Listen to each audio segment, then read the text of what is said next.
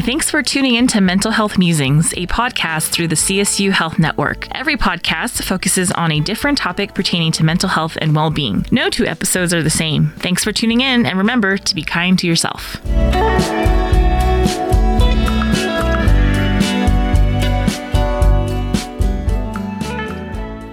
Happy New Year. Welcome back to Mental Health Musings for spring semester. We are glad to be back. We are very excited about today's podcast. But first, a reminder of who we are. My name is Stephanie. I use the she series pronouns and I work at the Health Network. My name is Peter Fredo. I use he, him pronouns. I am a third year human development and family studies major, and I am one of the student program assistants at the Health Network with Stephanie. And I'm Lauren. I use she, her, hers. I'm a senior here at CSU studying psychology, and I'm also a student program assistant in the Health Education and Prevention Services Office of the Health Network. So as we all know, this month is the busiest time of the year for the gym. Everywhere you look, there's some kind of new diet or way to, healthy you, new you. And so we're sitting down today with Kalyn Garcia from the Kendall Reagan Nutrition Center. And we're going to talk about how do you part on us. So Kalyn, if you don't mind giving the listeners a little bit about yourself. And then also, can you give maybe a brief explanation of how you got into this role? Yeah, sure. Thanks for having me. I'm really excited to be here. It's a good idea just for people to, kind of know the truths of diet culture and to be able to make informed choices, especially at this time of the year when it seems like that's where we're confronting conversations and seeing it everywhere in social media. It's kind of just seems like it's become the new norm. So anyways, a bit about me. Yeah, my name is Kalyn Garcia. I am a registered dietitian nutritionist. I work at the CSU Kendall Reagan Nutrition Center. So Stephanie, I'm in the same home as you. I work in the same health and medical center building, but we're actually food science and human nutrition department. I've been a dietitian now close to 8 years, and I've actually worked at the KRNC for most of my nutrition career. Prior to landing at the KRNC, I worked in clinical nutrition. I also worked with some community nutrition programs as well. And in my time at CSU, my work has evolved to kind of go where the demand has taken us, and that's ultimately how I've landed in this position where I'm working with a non-dieting framework. I actually used to walk these halls of student media. So I studied at CSU initially in 2005. I was a journalism major and did obtain a bachelor's degree in journalism and worked in public relations for about 3 years. And at that time was working a pretty stressful job, around the clock, a lot of hours, always on call. And I was in my early 20s and my health was taking a dive. I was really experiencing some of the negative health outcomes of being in a high stress, sedentary job. And so much so, kind of hit a rock bottom. Well, not kind of, I really did hit a rock bottom. I hit a full-blown burnout, quarter-life crisis, whatever you want to call it. And at that time, didn't really know anything about nutrition, but I knew that my calling was to fix myself and could help others in a similar position. So nutrition ended up just kind of being the platform that I pursued, but really didn't have a background in nutrition whatsoever. But in repairing myself and kind of rehabbing from this burnout, looked to nutrition as a way to, quote, fix myself, and, did fall into what a lot of people fall into, which is taking that too far and really trying to perfect my health and perfect my nutrition. And at the time thought I was doing it right, but was still not really expanding into my thriving self. And was at that time, looking back, I can see it, but at that time really had taken healthy eating too far. And so what was interesting is as I was working on my master's in nutrition, the more I learned about nutrition and biochemistry, the more I was able to kind of loosen that grip on, quote, perfect eating. And so an interesting twist in the story, right? A lot of times the nutrition major attracts folks who are predisposed to disordered eating because we think we can master and perfect our eating and our health. And I had a bit of a different experience where the more I learned about nutrition, the more I was able to understand and kind of loosen that grip on needing to be so perfect. So yeah, that led me to becoming a practicing dietitian. Early on, a lot of people who were coming into the clinic were seeking weight loss. And at that time, I didn't really have problems with endorsing that approach. And it really took about 4 or 5 years of working in that space to see the damages of dieting and taking an intentional weight loss approach. And so had another kind of transformation and was introduced to another way, an alternative way, like, hey, it doesn't have to be this way. And that's when I found intuitive eating. And so now I practice as a certified intuitive eating counselor, registered dietitian, nutritionist. That's awesome. Thank you for sharing how you got into that. I think many people can relate to that idea of taking healthy eating a little too far. You think you're doing everything right, and then the next minute, maybe you're not. Would you expand a little bit more on that non-diet framework that you like to work with? Yeah, so I work with an intuitive eating framework, and it is ultimately a self-care framework that does center on nutrition and healthy eating, but it's more holistic than just what you're eating. So it's, we think of being a healthy eater as just, are you putting healthy foods in your body? And again, kind of this perfect idea of what's displayed to us all around, especially on social media, is that eating has to look this certain whole food, minimally processed way with no room for treats. And intuitive eating is an approach that really respects that healthy eating is so much more than just the nutrition. Healthy eating is also having a peaceful relationship with food and body. And so recognizing that does involve eating for pleasure and eating for celebration and eating within community. So that's initially why I was kind of attracted to this framework. But essentially, if we're going to give you a textbook explanation, it's a 10 principle framework that helps guide a person back home to themselves, because we are all born as intuitive eaters. We're all born with this innate wisdom to discern when to eat and how much to eat, and to know what foods help us feel our best. And we see this in children. We see this in babies, right? That they're very capable of knowing what they want to eat and how much and when and what is satisfying, what tastes satisfying, but also what feels satisfying. And as we grow up, we are exposed to influences all around us that essentially kind of pull us away from that internal knowing, that internal sense. And so whether we're hearing food rules, in school or amongst our peers or even families, we do see that a lot of this is generational. So, kiddos at a very impressionable age are learning things that maybe are different than what their body is telling them. And so in a sense, that kind of pulls them out of their body. And so now their eating is mostly guided by external forces. From early years, we've maybe been told we can't trust our bodies, or that we shouldn't trust our bodies, or that, we must eat this certain rigid way. And then we get into our adult years, and, over time, that just has this feeling like we really don't have the confidence to be able to read our body's cues and to make these decisions for ourselves, which is then where people, seek out the truth and answers in outside sources like social media, like even coming to a dietitian and requesting meal plans and things like that. So intuitive eating is a process that helps people kind of come back to how to honor your hunger, how to connect with satisfaction and fullness cues, how to dismantle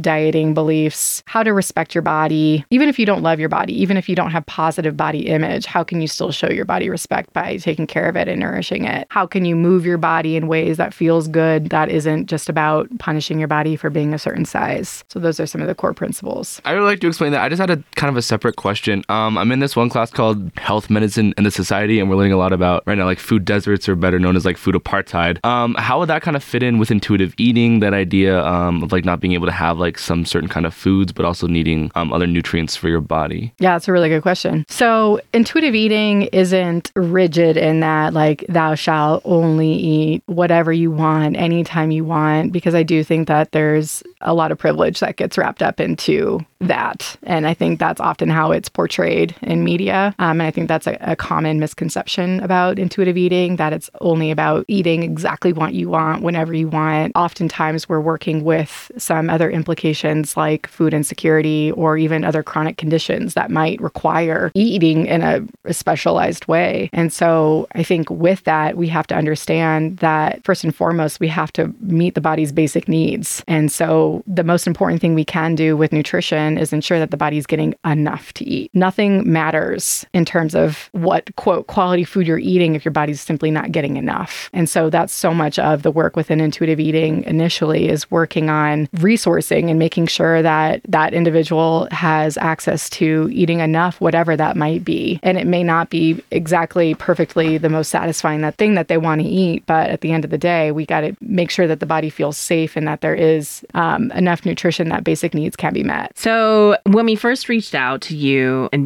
jokingly said like, oh, I have a title for this podcast. It's Let's Put the Diet in Diet Culture. And so just circling back, if you wouldn't mind explaining a little bit more about your thought process or, what that concept, what does that mean to you or what you like our listeners to get from that? Yeah. So I appreciate that, there is some sense of humor in that, but in all honesty, I think we need to preface and say, first and foremost, body autonomy. You do you. If diet culture is for you, that is not for me to say that that is a problem. But rather, I think where we find ourselves in a tricky situation is when we're led to believe that the ways of dieting is like the only way. And unfortunately, because it is a multi-billion-dollar industry, that is what is often the choice for most people. And so, half jokingly, I want to put the diet in diet culture. I think it's important that people recognize the potential harms of engaging in diets. And if I had my way,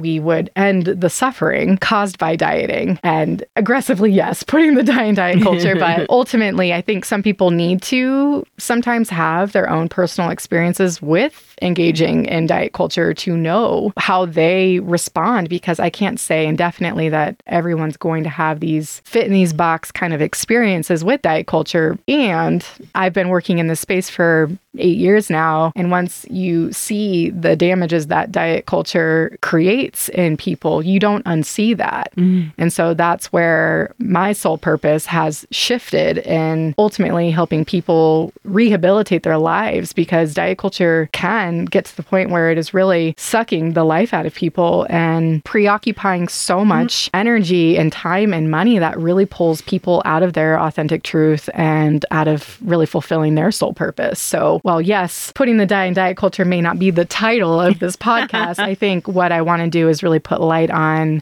how there are some harms, and I want people to be able to make informed choices, because at the end of the day, that's all this is giving people information so that they can make their own cost-benefit analysis and, arrive at their own choice, given their unique life experiences. I'm glad you said that. I think about there was a time period, now maybe almost 10 years ago, where I remember seeing myself in the mirror after a really long day of work, and I did not like what I saw. And so I decided I'm going to do something about it. And I did this diet that focused it on like drinking the particular powder as a meal supplement, and then following essentially like I used Fitbit to calculate my steps. And then I also used my Fitness Pal to like log on my calories. And I remember now I look back and I'm like, I think there was some that wasn't very good, because I remember looking at like my calories and being like, okay, I need to eat this many to continue the weight loss. And if I went over that, then I felt really bad. And then I would be like, I have to go to the gym now to expend calories.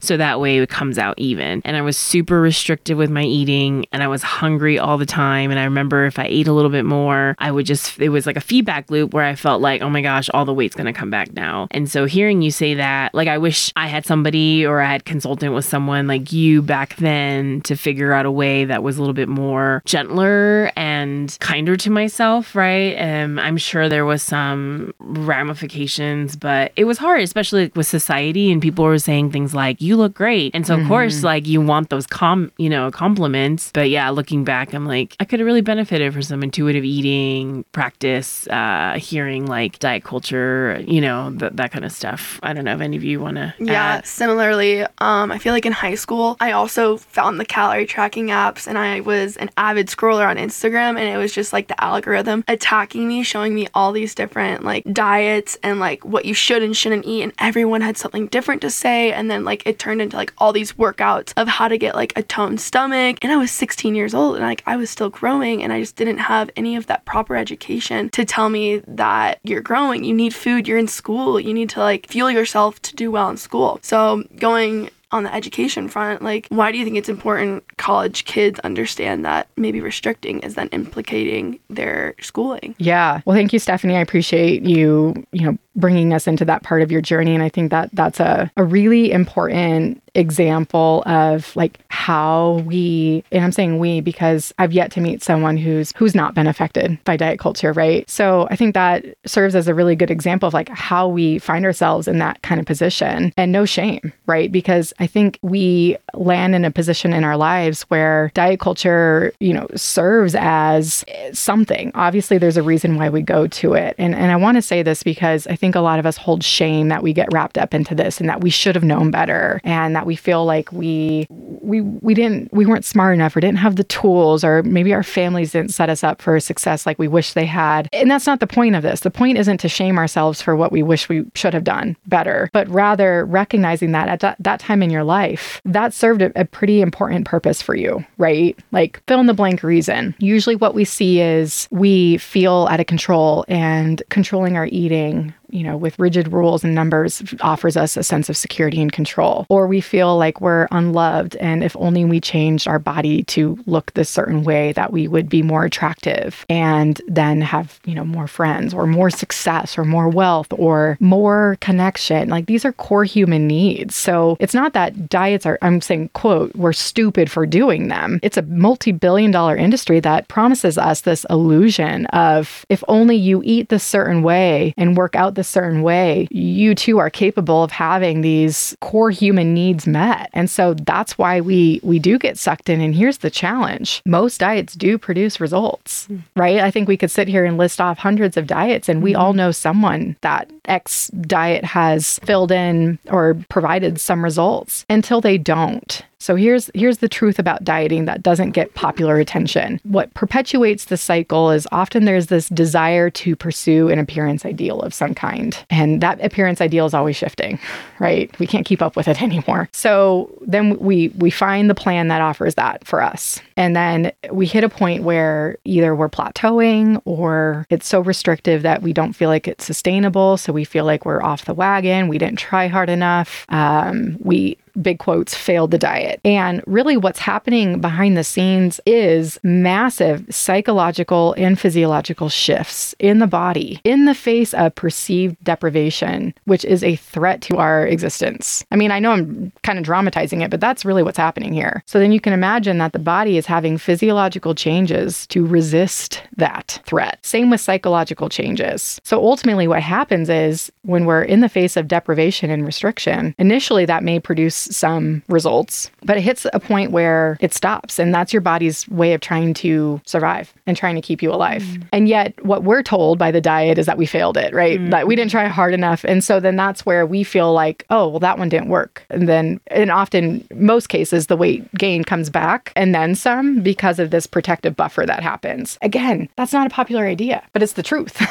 So like, if only we knew that, right? Like it's not that your body is flawed. It's that your body is trying to keep you alive. But because we gained extra weight and coming out of the diet, which is protective, we feel like then the next answer is to engage with a different diet and try harder this time. The reality is the more we engage in that cycle, then the more we are altering our pathways, neural and physiological pathways, in a way that favors weight regain. Now, I'm not trying to instill fear of weight gain here, but rather just show people that that cycle is a known thing. And again, this idea that like, why did I do that to myself? Most people show up in my office just really ashamed of that behavior. Like, why is it that I want to try another diet, even though I know that it doesn't work? And it's because it's backed by a multi-billion-dollar industry that profits and preys off of our insecurities. And we're not designed to be deprived. I appreciate that and that validation. So thank you. Deprivation, just how it can affect your mood. And I think you touched a little bit on mental health, but as college students, do you know how that it can affect our focus and, how we perform in school? Yeah, for sure. So for one, I mean, most dieting is, going to create some kind of energy deficit, i.e. calorie deficit, whether it's through eating less in some capacity, working out more in some capacity. But ultimately, when we're denying our hunger and denying our body of its basic needs, the body does see that as a threat. And so the nervous system is activated, right? So that keeps the body in a more alert, food-seeking food-seeking mode. And so often what we experience and what I see often with college students is folks come in, thinking that they're doing everything right to be healthy. Well, I'm working out all the time and I feel like I'm eating really healthy. And, I have these really intense cravings at night that I am able to ignore because, i.e., big quote, I shouldn't be mindlessly eating or giving into my cravings. And so all of this is really putting a burden on the body, and ultimately that's taking away from energy from the central nervous system that is needed. One of the key characteristics of undereating is food preoccupation. And so, I often hear college students complaining that it's hard to focus on their studies, hard to focus in class, hard to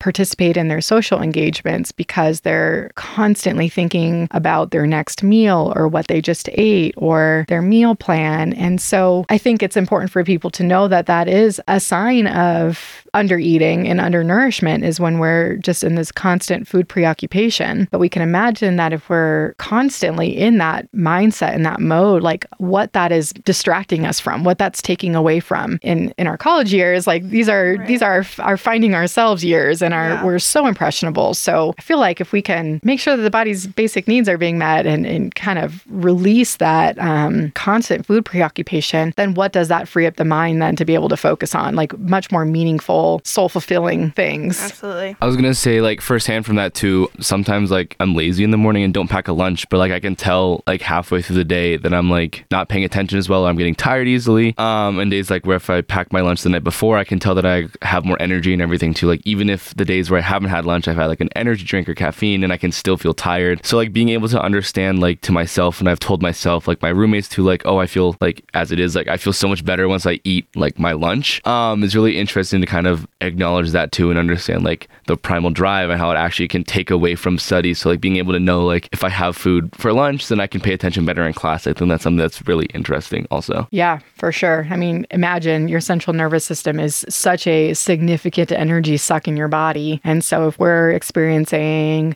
what I often hear is brain fog, or just I'm having a hard time focusing, or, everything just feels so overwhelming right now, or emotional dysregulation. Yes, these things can be explained by other things too, but oftentimes the nutrition connection isn't that you're eating too much fill in the blank diet culture food, but rather that you're not eating enough. And so many of these symptoms can be relieved when we are simply eating enough. A really interesting notion that I will definitely tell other people about too, just kind of to be aware of, because I know that there's definitely people in my life that I know that kind of struggle with that. Kind of on that topic with how it affects college students, everything too. How does it affect mental health directly, since we're in like the mental health well-being office? So how does food impact our mental health? Food, I was telling Stephanie, this might be its own hour plus podcast.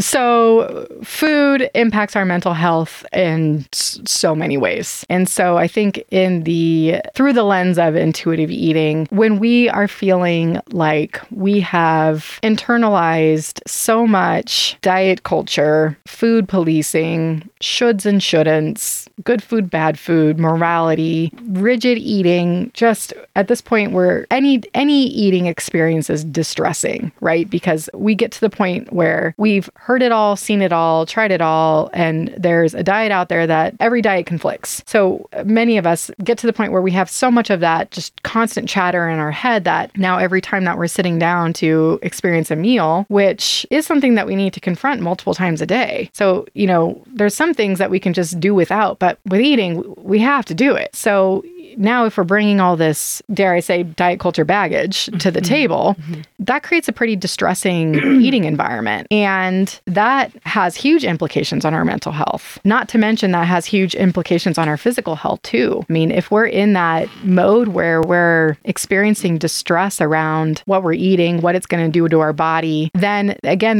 that's a threatening tone that does keep the body in a bit of a sympathetic nervous system activated state. And so we do see the body in this fight or flight state that is not conducive for rest and digest. And so oftentimes we see issues with digestion. And so then if the body's not properly digesting the nutrients from that meal, then the brain's not getting its full spectrum of nutrients and maybe the proper fuel supply that it needs to be firing on all cylinders and to have appropriate different perceptions around eating. So, I mean, it's a multifaceted, very complex dynamic that the answer is ultimately to make peace with eating. And it's a process. It's a practice. We don't master it. We don't reach enlightenment with it. And that's where I think intuitive eating, people think like, oh, I can do the work and then, kind of peak out and master it. But really, it's a lifelong practice. I can definitely see how that would be its own 1 hour podcast. I think that I would listen to it, but that's really interesting. Thank you. Yeah, you're welcome. Yeah, because our office is,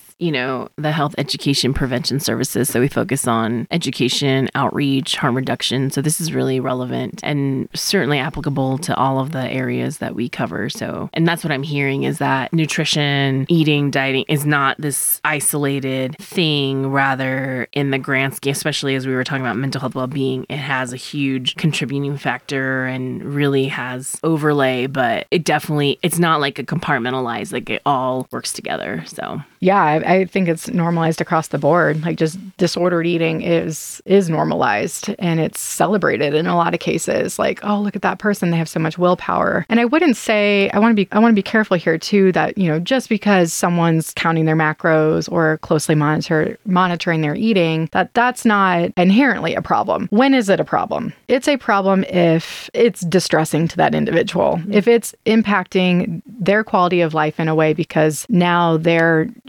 less flexible and able to engage in social connections. And if now they're so preoccupied with eating in their gym routine that's taking away from other really important pursuits in their life. Well, and two, I would say for health reasons too, if, the routine is so rigid that then it leads the person to dismiss their internal cues for eating, then that's problematic. But I think there are some people who are not as affected by rigid eating. So I would say that they're the few and far between, or the unicorns, if you will. Most people who do engage with dieting over time at some point will experience the distress of that. And then there's a subsection of people who do have predisposition to an actual eating disorder. Eating disorders don't have a look. And I think we've fallen into this position where we think eating disorders are thin, white, affluent, female diseases. And the reality is that that's actually a pretty small fraction of folks who actually do suffer from eating disorders. And eating disorders are not a choice either. So there are, biopsychosocial influences that ultimately lead to the manifestation of an eating disorder. And most eating disorders are not happening in people in smaller bodies, and they do affect males. So I think, as we're getting to this point here, I think the paradigm is shifting. I think, especially being on a college campus and having opportunities like this to put light on these issues and,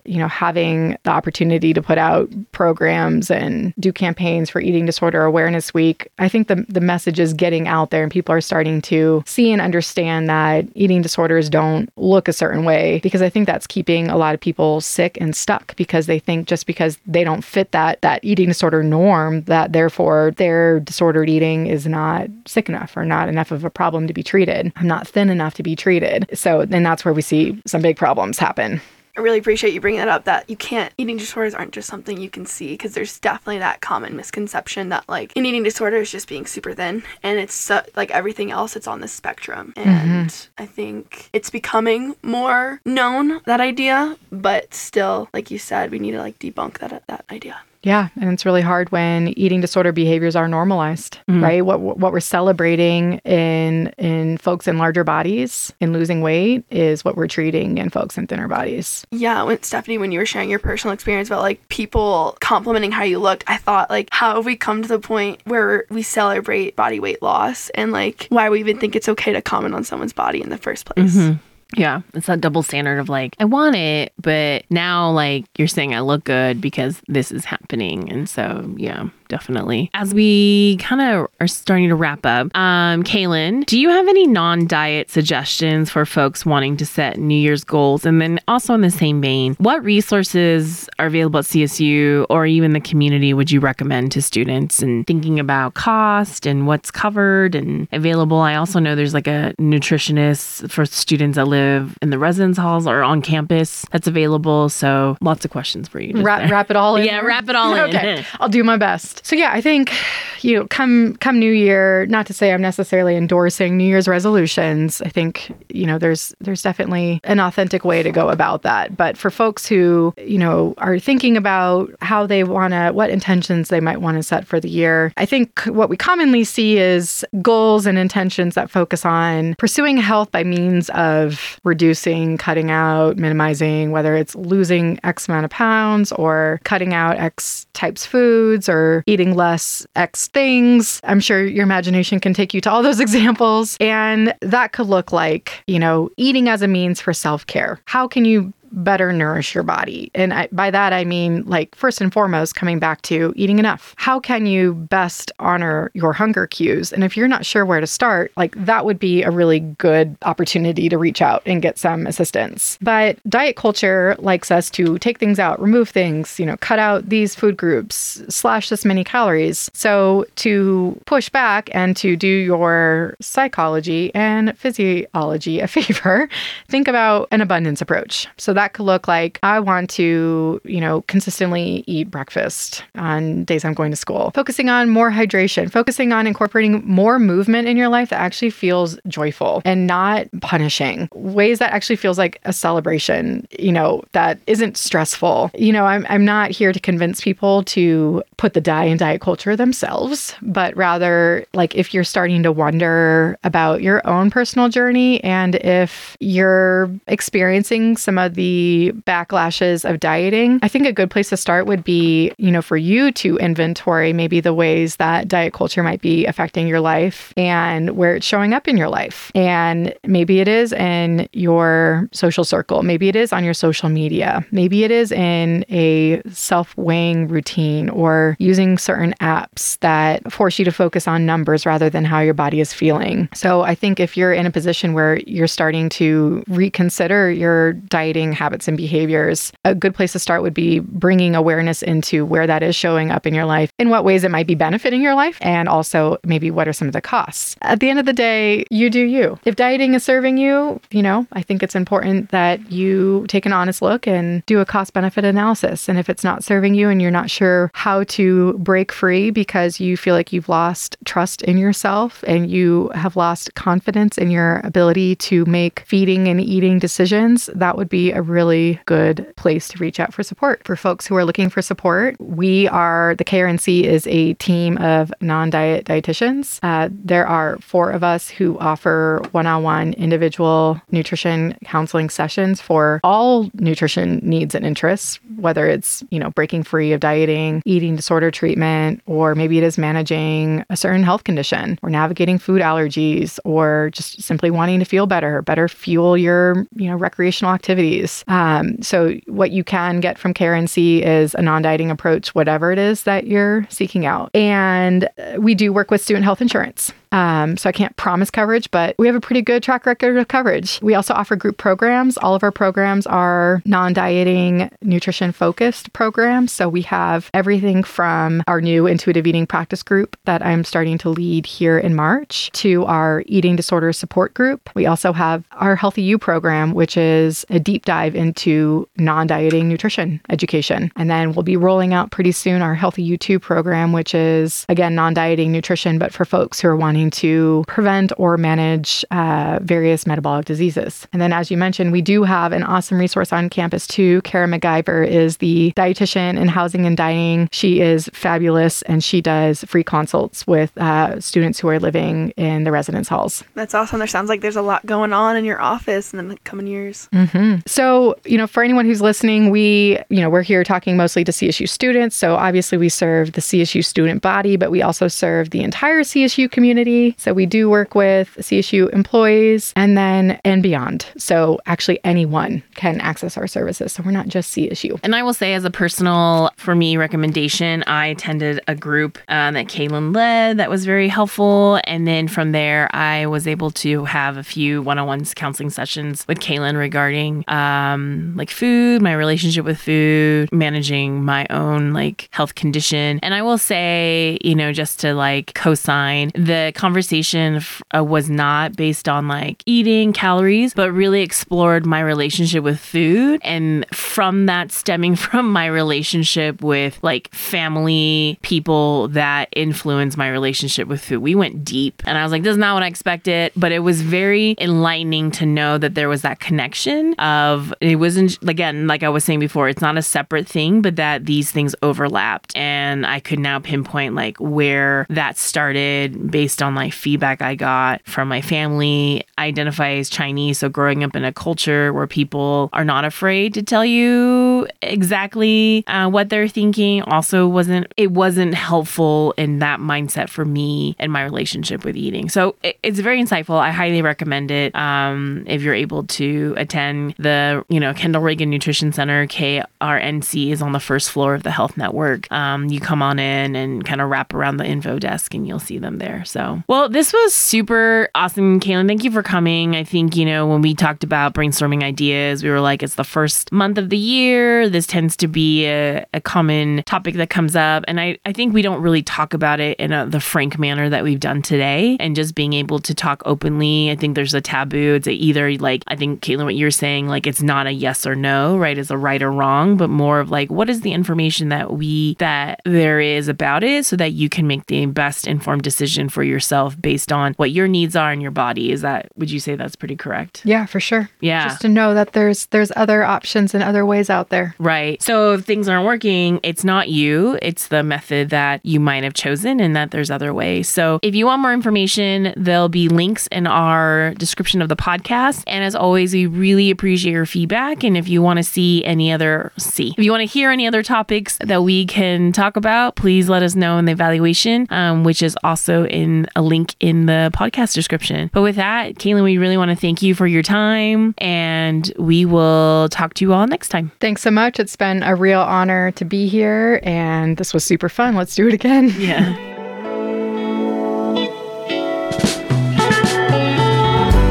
Thanks for listening to this episode of the Mental Health Musings podcast. You can find this episode and others on KCSU's website, the CSU Health Network's website, and Spotify. All links will be in the podcast description. Lastly, there is an evaluation survey that I encourage you to fill out. It's how we get better and to know what future topics to talk about. Those details are also in the description. Thanks again, everyone, and remember to be kind to yourself.